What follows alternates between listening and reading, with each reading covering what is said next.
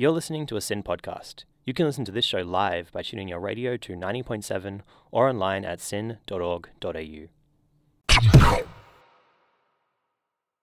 You're listening to a SYN podcast. You can listen to this show live by tuning your radio to 90.7 or online at syn.org.au. We at Represent would like to acknowledge and pay our respects to the traditional owners of the land on which SYN operates, the Wurundjeri people of the Kulin Nation. SYN Media respectfully acknowledges their ancestors and elders, past, present and emerging. We would also like to acknowledge the traditional custodians and their ancestors of the lands and waters across Australia where our content reaches. Sovereignty has never been ceded. It always was and always will be Aboriginal land. That's what we're committed to. What do we want? Yes, do we want it now? I haven't flip-flopped. I said no originally, then I said yes, then I have said no, and I've stuck to it. I didn't need to do this. I've already done a lot of wall for the election. The English fought a civil war over this matter. Don't deal with the nuance of the Canberra bubble. I don't know what to do with it. We have so much money. What we want is more learning in schools and less activism in schools. Issues that perhaps may be controversial today, but 30 years from now, your children, your grandchildren are going to be thankful that you stood up for what was right. Represent. Represent. Represent. You're listening to Represent. Welcome back to Represent. We haven't been in the studio for a while. I'm here with Bridie and George, and of course, I am Mimi. We've had a bit of a hiatus. We have. It's been 2 weeks. It has been 2 weeks. It felt like a long time since we've... It has, definitely. Since I've seen you guys. Yeah. And so much has happened. It's been a big 2 weeks. Like, the Queen... Even just a big week, yeah. The Queen... Oh, we're here for the Queen, though. We were here for the Queen, but I feel like we weren't here for, like, the funeral and everything. The funeral and Did you guys watch it? No, I didn't. Did you, Bridie? I did. I watched it. How was it? Well, I had my family over, and we all were just like, let's sit around and watch the Queen's funeral. You came together for the Queen's funeral? Oh, okay. Coincidentally. It happened to be on the Queen's funeral day, but we watched it and... How long was the coverage? Well, I don't know when it stopped. I went to bed about 10:30 and it was still going, so... Kind of went for a full 2 weeks. Yeah, yeah, pretty much. But it was entertaining. I mean, in a somber sense, but I liked watching it. There was a lot of pomp and pageantry and... It wasn't a funeral vibe. Like, not... No, it wasn't a very... Not for us. Yeah, like... People weren't really as sad, like, as a... I don't think anyone was sad. I think everyone was just was excited about their 2-day-long weekend. I was super excited, even though it was in the holidays, which I was really annoyed about. Oh, true. That sucks. I was really cranky with that. Yeah, I didn't really... Well, in uni, they just rearrange your classes, and it's such a mess around. Like, I was like, I'd rather just have my classes on Friday. Yeah. It copped a lot of backlash, actually, the two public holidays. Why? Well, small businesses weren't happy that they had to pay penalty rates. But they're going to have to do it at another time anyway. My work said that the people who worked on the Thursday were the first people in, because it's for a council, the first people in the council's history to get penalty rates. Because when they work on weekends, like, it's above the award rate enough that they don't have to. What about grand final day? They didn't have things on. Okay. They just cancelled stuff. Interesting. So they didn't have enough time to cancel, like, swimming lessons? Yeah. Is this the swimming lesson place? Yeah, it's the swimming. Right. Gotcha. That sucks for them. Yeah. Well, not for the people who got paid. Did you get paid on Thursday? No, I didn't work. I didn't work. I'm regretting it, though. Yeah. Anyway, today we've got a very diverse few set of segments. I'm going to take us into some local politics. It's the western suburbs of Melbourne, and we're going to have a little bit of talk about, you know, the political stuff going on there heading up to the state election. We don't normally talk about, like, local politics, I know. do we? Yeah, I thought it was quite sweet. Yeah. I'm always bringing the sweet You bring the niche stuff, don't you? Yeah. I am. And then George is going to obviously talk about the Optus scandal, which I'm quite excited about because I genuinely have no idea what's going on. And I'm with Optus too. And I'm like, what's going on? But it's actually my mum's thing, so I feel like it's not going to affect me. No, it'll affect my mum. No, it's not like my driver's license is on the count. That's what I'm saying. Oh, okay. Like, if she got hacked, it wouldn't be. Well, but are you with Optus? Like, but I'm on mum's plan. Like, I don't think it's my driver's license. Yeah, but she'd have to give you your details to them, wouldn't? Not your driver's license, I don't think. I don't remember giving her my driver's license. Like, they might probably have my details on my bank card or my number or something. Oh, no biggie. Which I'd be more worried about. Exactly. I'm not even paying for it. My mum pays for it. Yeah, well... I think I'm off the hook. That's lucky. Me too, then, probably. Yeah. Anyway, the Optus scandal, and then Bridie's talking about some stuff with coal mines in Victoria and Queensland, the transition to good climate alternative action coal mines. Correct. Good things. Very well put, Mimi. We're closing some coal mines, which is exciting. Yeah, very exciting. And we are back. I think I'll just go straight into my... Take it away, Mimi. Thank you, my local politics segment. So I thought we'd get our rear into gear when it comes to talking about the upcoming election. Woo. Woohoo. So let me transport you to the western suburbs. We're thinking Werribee, Melton, Point Cook. Okay, I'm feeling the vibes. Do you feeling the vibes? Do you know where I am, guys? I know where you are. I'm confused about the excitement of...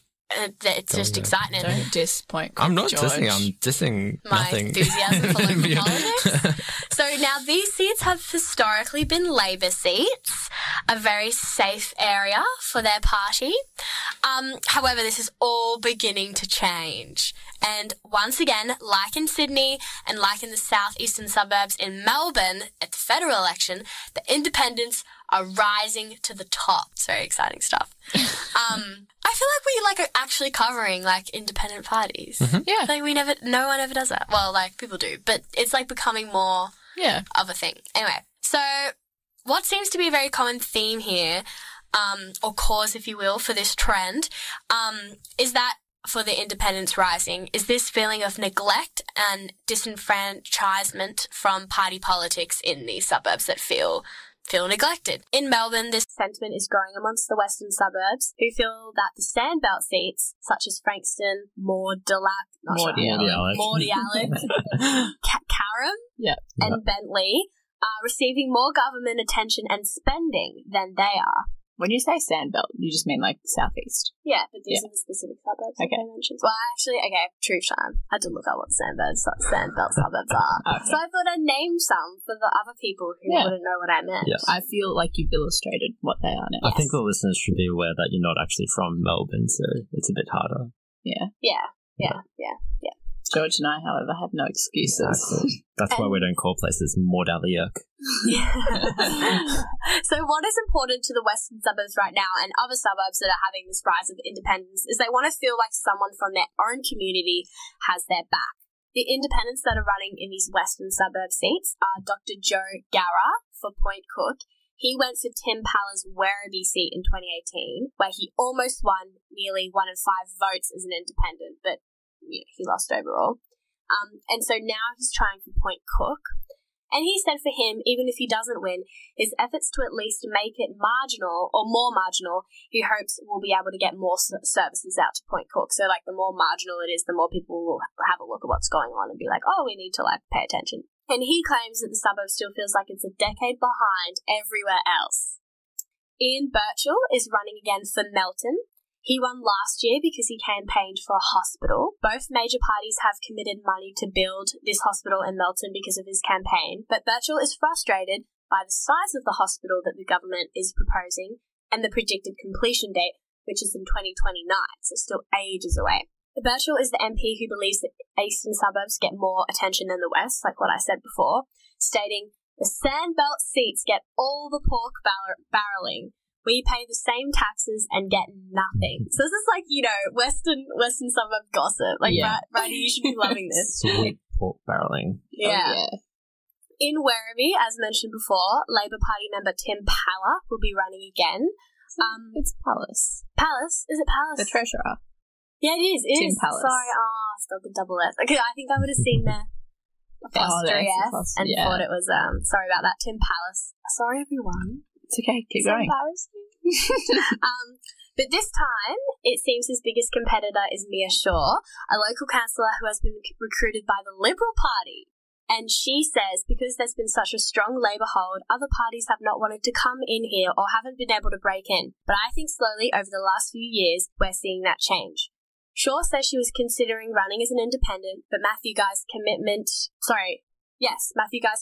providing more infrastructure to Werribee, such as a hospital and a soccer stadium, convinced her to join the Liberal Party. So we've got 2 independents and at least a local community member who lives there and was going to be an independent, but she got swayed. So, but what does all the Labor representatives think of all these people coming in and taking their territory? Well, so I've got Tim Pallas.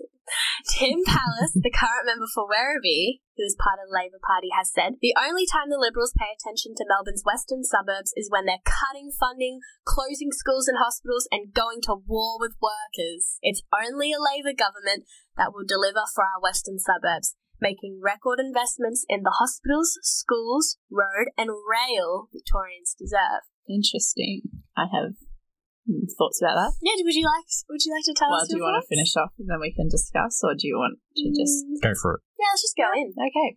Well, I mean, it's interesting that he says rail because there's such servicing of the western suburbs at the moment, like with the train services, because it's such a growing population. It's so fast growing. I think it's the fastest growing area of Melbourne. And I go to school with a lot of people that live out in the west, and it takes them hours to get to school and get home every day because there's you have to get a train and then you have to get another train and then a bus because there's just not enough public transport out there. I think a long-term vision needs to be undertaken in the west, especially 100%. Because, considering how big of a growing population it is, what we were saying before, well, Mimi was saying about the soccer stadium and the hospital, obviously, not only they'll be good for the completion date, but to adequately compensate for the amount of people that are living there, they all need jobs and everything, and I'm sure that would bring some of it. And as you were saying, Brady, 60% of people who live there don't work there. They work in Melbourne else. Or into the city more, at least. Yeah. So that's a lot of people. That's a lot of people in PT. There's just not the infrastructure to support that. And I mean, it's interesting that Labor's saying that they're going to because, I haven't really seen them doing it yet. No. So, speaking of the Labor Party, to conclude, I have a quote by former Labor Party member Marlene. Anyone want to help me? Kairouz. I think. So she was a minister who was forced to resign after allegations of branch stacking, which we've talked a lot about already on this show, but this information is irrelevant to this story. I just wanted to provide some context as to why she was a former minister and why she was getting kicked out. So she had her leaving speech, when they say something and they have to leave. The valedictorian. This week, and she leaves an ominous warning to her former party, which I think is very relevant to this topic. And she says, "My message to all sections of the Labor Party is listen to those communities. Do not take them for granted and do not leave them behind because they will leave you behind." Well, that is a bit like end of a horror movie sort of thing. It's really in your face, isn't it? I know. When I saw it, I was like, this is perfect. Perfect for my point. So I presented you here with this idea of community, but a sense of neglect within this community. I'm not going to ask you if we're going to have another teal wave, because we always talk about whether we're going to have more independence, and I think we get the point that we probably are. But I just kind of wanted to hear more about your ideas about not this disillusion with major party politics and favouring someone who is from your community. Do you think that I guess with the way that the Liberal Party recruited Mia Shaw for Werribee, do you think that we're going to see bigger parties trying to recruit local people, or ways that they can be more local rather than big idea? I think out of the fear of this teal wave, they're probably going to incentivize, make it seem like the party is more down to the ground and more, independently focused. Especially I think the big name around this is just the fact that it's in the West, where I think Labor has probably prioritized southeastern suburbs a lot more and eastern suburbs. I think now that they're not going to be taken for granted, having a marginal seat is like the best thing that can happen to you in politics. Like you get all these sweet soccer stadiums and, all this lovely pork barreling. Yeah, well, anything you want, you'll get if there's a bit of naivety, whether you get that seat in Parliament. So, Yeah, I kind of think this is how it probably always should have been. I don't really think that we should be parachuting people into seats who don't live there. Yeah. Because it is like, it's called representative democracy. Like the whole point of the lower house especially is that we have these people representing their areas. They're not representing like ideas. I mean, obviously they've been voted in because people like their ideas, but I definitely think this kind of, not necessarily the disillusion with major party politics, but like just having someone from your community represent you, I think it makes sense logically, and I think it's a better way of probably benefiting the community anyway. Yeah. And my last point is, where's Daniel Andrews in all this? He has not said a single thing. True. And Matthew Guy, he's onto it. He's sending people in to recruit others. Do you think Dan cares? Do you think Dan just... I think Dan cares. I think he'd be freaking out behind closed doors. I think Matthew Guy is just seeing it more as an opportunity, which is why it's being hard. To get his face out there, really. Yeah, exactly. My dad loves to read the Twitter polls, and he says, Brady, Matthew Guy would win 28% of the vote today, or whatever. But apparently Daniel Andrews is still winning, though. Yeah. Oh, he's definitely in prime position, but I think when you've lost that many seats, like in the eastern suburbs for the Liberal Party, you've got to kind of put your attention elsewhere, which is why I think we're seeing Matthew Guy go to these positions rather than Dan Andrews. True. Yeah. So yeah, I think it's more a case of playing politics rather than anything else. Yeah, I suspect we'll see more of Dan Andrews as it ramps up. If there's more, the more marginalism it gets, maybe you'll see a few cheeky press conferences from Dan Andrews in the future. This hard hats and also such a massive side note, but have you seen how diverse the Greens candidates are for the state election for Victoria? There is just so many different people, and none of them look like politicians. Like none of them look like old white people. Who when you see them, you're like, whoa. There's so many young ones too. So many of them look our age. Oh yeah. I was like, Lord, because I was looking at people to interview. Yeah. And I was like, oh my gosh, all these people look like my age. I guess the biggest story in Australian affairs this week was the Optus data leak.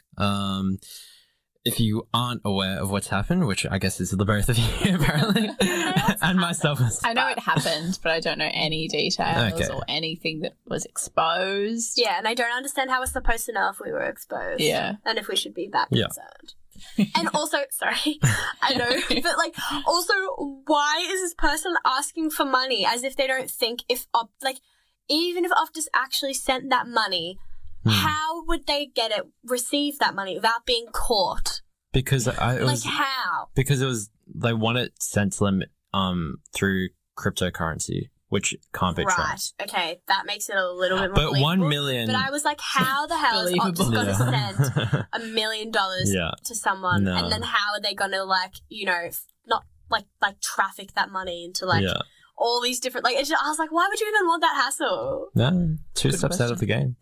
But yeah, it was a bit weird that they only asked for $1 million just to start off, because that sounded really sus for me, because Optus can afford a lot more than $1 million, I can imagine. So play your bargaining chips better the next time. But anyway, what happened was that there was a massive data breach within Optus, and as many as 10 million customers, their accounts and their details have been exposed. So what was taken? It includes stolen data, including names, email addresses, postal addresses, phone numbers, dates of birth, and some of them have had identification numbers, including passport numbers, driver's license, and Medicare numbers exposed. Now, 10 million people is a lot in itself, but they haven't released 10 million people's data yet. The anonymous hacker who goes by the name of Optus Data. Imaginative. Yeah, very imaginative. On various dark web accounts that I'm no expert in.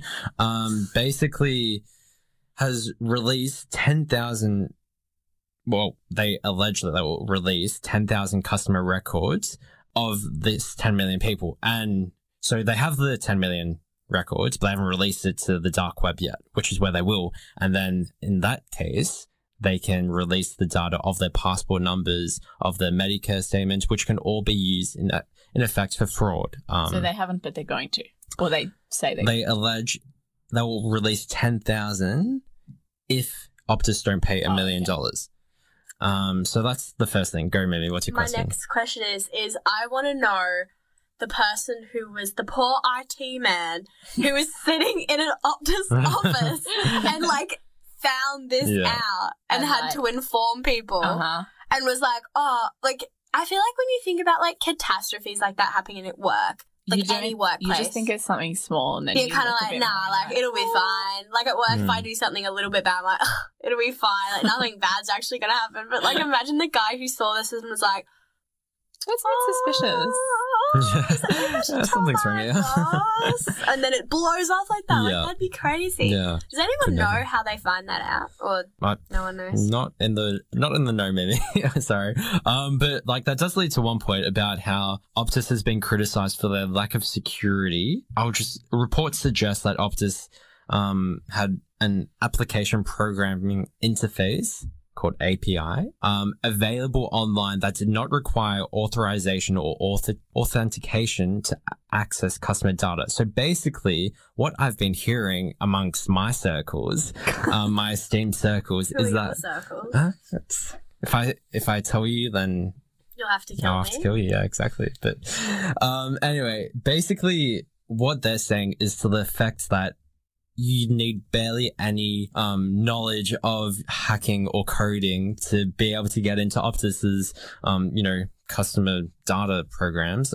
Just to kind of emphasize how easy it was for this to hack and how there was such little security implemented by Optus to prevent something like this happening. In the instance where this is a quote from Corey J, the cybersecurity consulting for Moss Adams, who basically said, the public API endpoint did not require authentication. And basically anyone on the internet with any knowledge of that endpoint, which is the URL, could use it. So I know that's a lot of wacky terminology, but basically it was really easy to get in. And that's why Optus is copping a lot of criticism. They'll cop a lot of criticism as it is because it was like kind of their fault. But yeah, it was just the fact that it was so easy for them to get in. So after this, Optus customers have been urged to stay vigilant for signs that the data has been compromised because we don't know. The 10,000 people who have had their data released will be contacted. And just as of today, Prime Minister Anthony Albanese has confirmed that Optus will have to pay for new passports and it won't fall to the burden of the taxpayer.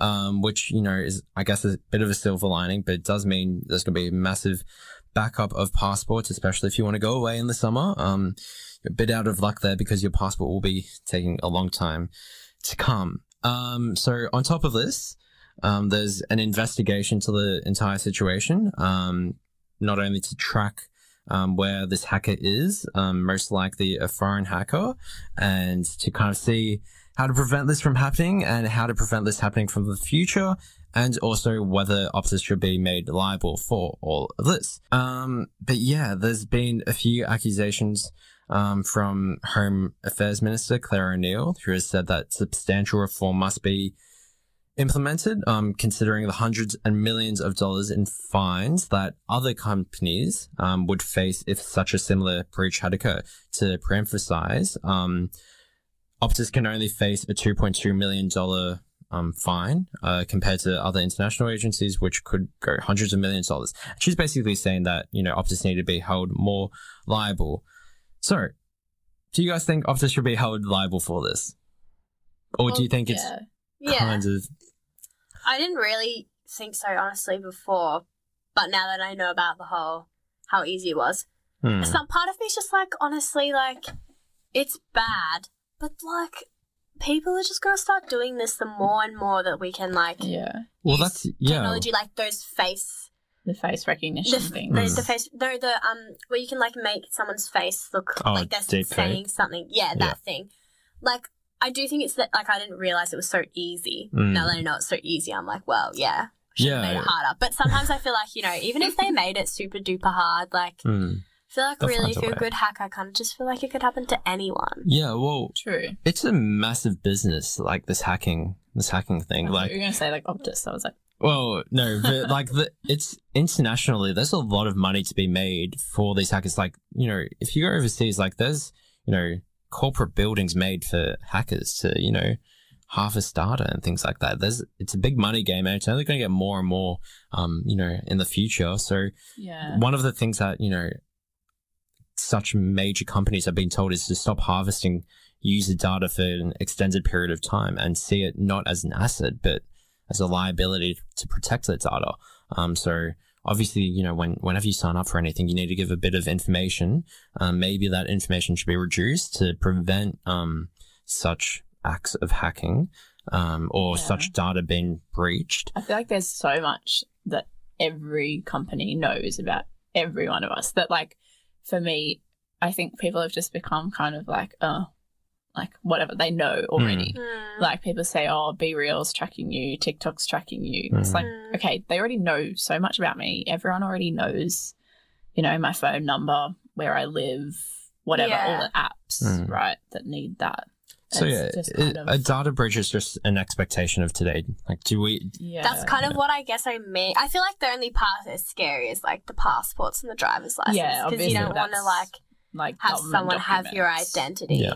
But I agree with like the whole like phone numbers and things like that. Like honestly, like it's a bit out there. Yeah. Correct. But yeah, there's just the threat of fraud. And because like the dark web isn't regulated, I guess, you know, it could be in the hands of anyone and they can, you know. I mean, the dark web freaks me out for I don't even understand how you get in it. Me neither. Apparently you have to like hack your own computer or something. Oh. I think there's a difference between the dark web and the deep web. And like the dark web. Yeah, neither. I've had a friend who's supposedly done it, but I don't know. Like, I don't think it's that hard to get. If you know what you're doing, I don't think it would be that hard. Not that I know. Like I don't know anything. And then does it just look like an alternate Google? Yeah, like, what does it look like? If your computer's in like dark mode, is it just like the screen's actually dark? Yeah. No, well they say like the dark in a dark room. Yeah, exactly. You have to have all the lights off and everything. Yeah, makes sense. No, like they say that, you know, Google and whatever we see is just like the tip of the iceberg, and there's, you know, just heaps of, we're not even reaching the top of it. That's what I mean. That's like weird. It's so weird. And like and my friend who did it, like apparently you have to do it on something like a device you don't want to use anymore. So she did it on her iPod when she got the phone. on your iPod. Because she was like, you can't go back. Apparently once you do it, you can't go back to the old, like to the normal web. So that's why she's like, the light web. Yeah, you have to do it on like something you don't want to use again. Yeah. Okay. I think we should pre-emphasize that we don't encourage people to go on the dark web. No, I don't plan to. I don't even know if she's like lying to me, to be honest. I think it's a bit strange that she's going on her iPod. iPod Touch. No, not now. This is like when she was in high school. Okay, that's still a bit suspect, I think. Bridie can take it away. I can. We're going to chat about coal-fired power plants transitioning to renewable energy, because there's been a couple of announcements in the last week that have been pretty exciting. So yesterday, AGL announced that they would accelerate the closure of the Loy Yang A power station to bring forward the closing date by 10 years, making it close in mid-2035, which still feels like quite a long way away, but 10 years earlier is probably 35. Yeah. I just registered the day in 13 years. Ages away. That's horrible. So that power station generates around 30% of Victoria's electricity, though. And it's the biggest emitter, like single power station emitter in the country. It contributed 16.68 million tonnes of carbon dioxide and 3% of all emissions in the country last year. I think it was last year, in a year. So that won't change the plans for AGL to close their other power stations, because there's kind of been a lot of drama with like the Hunter Valley and the coal coal-fired power stations there, but they're not changing their plans for that, apparently. So the new AGL chair, Patricia McKenzie, said, "We have the ambition to supply up to 12 gigawatts of renewable and firming capacity up to 2036 to meet our customer demand, estimated to require up to a $20 billion investment." So, which she sort of is implying we don't have this $20 billion, but we will need it. So where they will get that funding, I don't know, but it's interesting. I had to do a lot of Googling to work out what like the context was for a gigawatt. I had no idea how big that was. So they go on the dark web. They want 5 gigawatts of power capacity by 2030 for renewable power. And so the kind of most context that I could find was that like solar energy added 3.3 gigawatts of capacity to our energy just last year nationally. So I don't know. I don't really get it, but that's okay. Me neither. But I mean, I feel like I'll just say that the power plant gives 30% of Victoria's energy. So I get that, yeah. Yeah. That puts it into perspective. Yeah, more George or is less. smiling. Do you know what she means? I don't know. How much do you know about gigawatts? I don't know what a gigawatt. Terawatt hours. Yeah, no, I have no clue. I just like seeing you guys' impressions of what you think it is. Yeah, well, we don't know. Anyway, the Victorian government also just announced some new plans to increase power storage capacity. So under their new targets, we would reach 2.6 gigawatts of renewable energy storage capacity by 2030 and 6.3 gigawatts by 2035, which is enough to power about half of our current homes at their peak energy usage. So we do need a lot of gigawatts, evidently, to power Victoria, if that's about half. So there you go. The Energy Minister, Lily D'Ambrosio, has committed to working with AGL on a transition for workers, but she didn't confirm if power prices would go up. I feel like because it's closing in 13 years, we maybe don't need to worry so much about power prices right now. Obviously, we can worry about the things that are changing them now and making the cost of living go up so high, but not that it's going to close in 13 years. Do you know what I mean? Mm. I'm not going to lie, I'm a little lost. Like, all the articles I read were like, but this is going to make power prices go up. But it's not closing for another 13 years. Oh, yeah, so you're saying, like, why would anything happen now? It's literally ages away. Yeah, exactly. Yeah.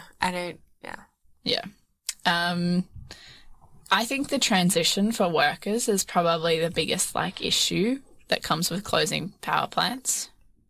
So I'll be interested to see, how that kind of goes. Yeah. I think it'd be weird to work at one and know that your industry was literally dying. Like, in 13 years, you will have to go find somewhere else. But, like, they'll just get trained to do renewable energy stuff. You'd hope so, but, that's surprisingly, like, these, couple hundred workers decide a lot about politics. Like, it's always a big argument about coal miners and... Yeah, exactly. And it's like, we're living in a revisionist time where, we're going into new energies and, Green New Deals could, incentivize a lot more employment, but these couple hundred workers are paramount.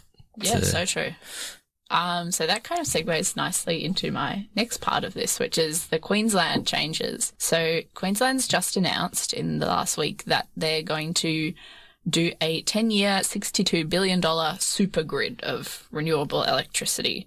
So that would mean increasing the renewable energy production 8 times over. So a big increase, obviously. And the workers at publicly owned plants, which there are 8 of in Queensland, would be protected under a jobs guarantee, which I thought was interesting. That's nice. Yeah, good on them. Yeah.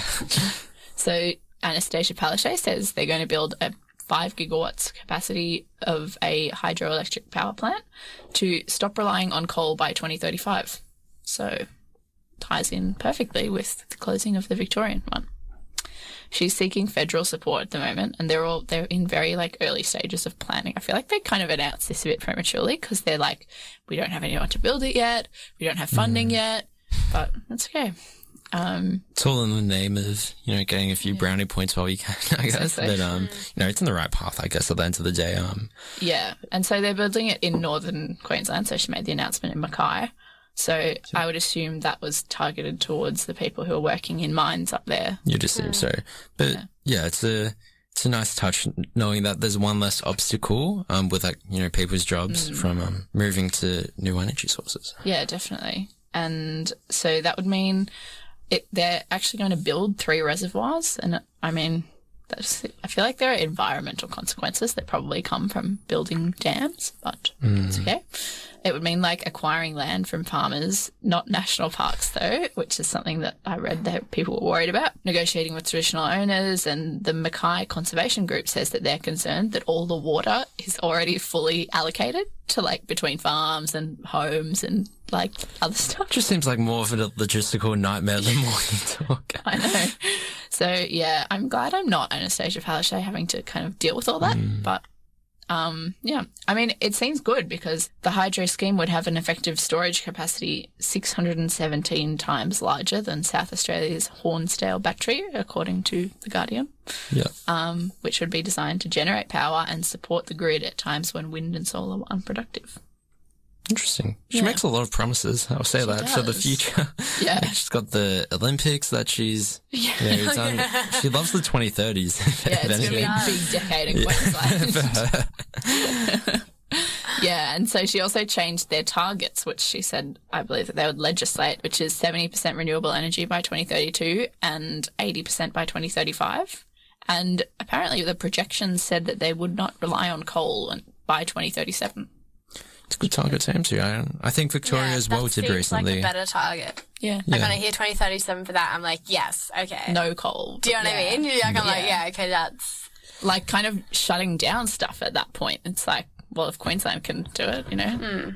And it's a phase out, so generally, like, we'll get the rewards of it even before that as well. So, and yeah, I think Victoria as well released a few new initiatives for our climate action as well. So, on the right path, maybe. Yay! Slay the house down. Oh my god. I feel like we'll just wrap it up instead of going into another song.